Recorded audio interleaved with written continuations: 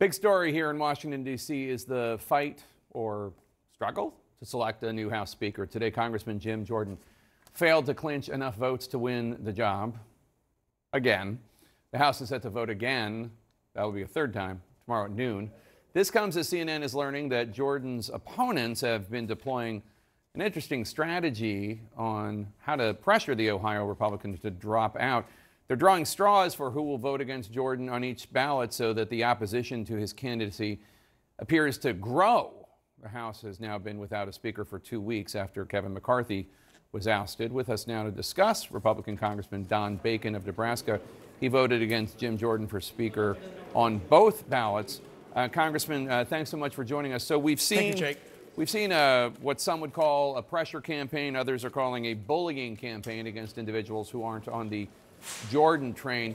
Sadly, your wife got some ugly anonymous text messages warning her to convince you to back Jordan in the speaker vote. One of them read, quote, "Why is your husband causing chaos by not supporting Jim Jordan? I thought he was a team player." Your wife responds, "Who is this?"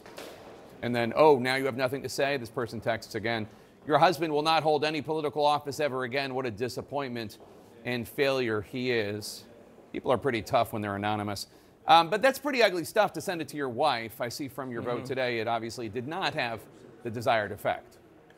You know, I'm a 30-year Air Force guy, a retired general, commanded 5 times, deployed 4 times, led a flying squadron in combat.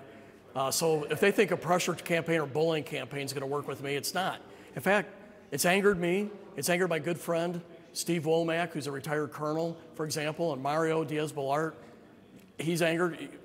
The way to get to us is through an intellectual discussion and to work through the concerns we have. But to threaten us with primaries, threaten us with the shenanigans and sending, anonymous texts and phone calls. They were calling my wife anonymously as well. She's recorded some of them. And so it's wrong. Some folks are so mad they don't mind what boundaries they cross, but it's not right. We can like each other and still disagree, but some people don't have that ability. Has that ever happened to you before, your wife getting nasty phone calls and texts like that? No, one time there was people screaming at her in the neighborhood, and so she didn't like that. I guess I'm used to it more. So she does get a little bit, but obviously I get the 98 or 99% of that, but it's not right to take it on family. And like I say, she was not angry last night. She just shared it with me, and I said, well, send it to me, because it's not right. And so I released it, and I appreciate you covering it. We got to do better in our country. We can debate politics and still not treat each other terribly and wrongfully. We should be able to be respectful in our debate. So, in fact, Jordan is doing worse than he did yesterday. He had fewer votes than he did yesterday. A spokesman for Jordan said he's not dropping out. We're going to keep going. Do you see Jordan getting to 217 anytime soon, or do you think he's going to keep doing worse and worse? I believe he's done. He needs to withdraw from this. He's going to lose more votes tomorrow. I know it. I already have. I know who's going to cross over and change. He doesn't have any pathway forward to 217. And there's 2 different reasons why. You have some group that's worked with him going back 10 years, and they've worked with him on appropriations. More senior folks where he's created a lot of chaos. I'm in the other camp where I don't like how he got here, right? He got here with a small number of Jordan backers who 8 of them, for example, 7 of them backed him, but there was 8 total, that was vacated the chair on Kevin McCarthy. Our rules state in the Republican conference, you got to have 112, right?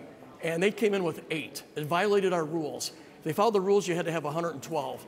And then we voted for Steve Scalise, and he got the majority vote, and then we had 5 Jordan backers say they would never vote for Steve, right, but would only vote for Jim Jordan, right after Steve won.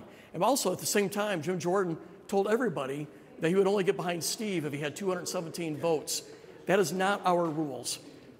In our rules, if you get the majority, you get behind that person, whoever has the majority, and you vote together on the floor. And so that was the straw that broke my camel's back there when those 5 Jordan folks said they would never vote for Steve right after the election, but only for Jim. And Steve was there and he didn't speak up, which means that he is somewhat complicit.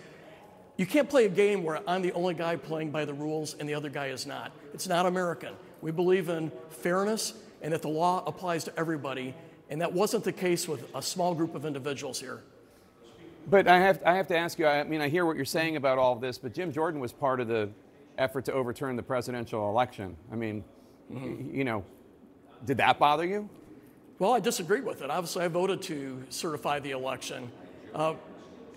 But truth be told, about half of our conference had, on some of those states, didn't vote to. 2/3 of your conference. Yeah, right. I'm not that one. I'm not one of those guys who did. I thought it was our constitutional duty to do that.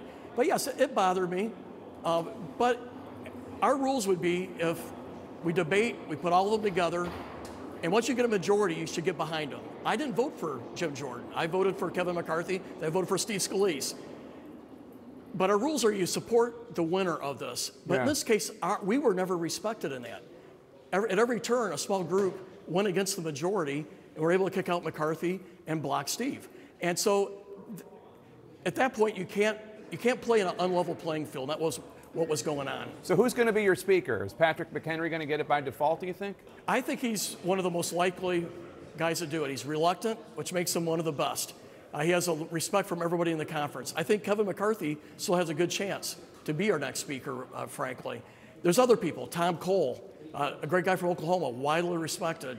We have younger folks like Congressman Green from Tennessee or Congressman Hearn from Oklahoma. We have folks that can win 218 votes. What happened here is you had two people that the Jordan team, not Jordan himself necessarily, but they undermined him, which gave Jim Jordan a lot of baggage because we were all angry about how the other two were treated. And that's, I think we should clean the slate and start anew. All right, Congressman Don Bacon from Nebraska. Good to see you, sir. Always a pleasure. Thank you.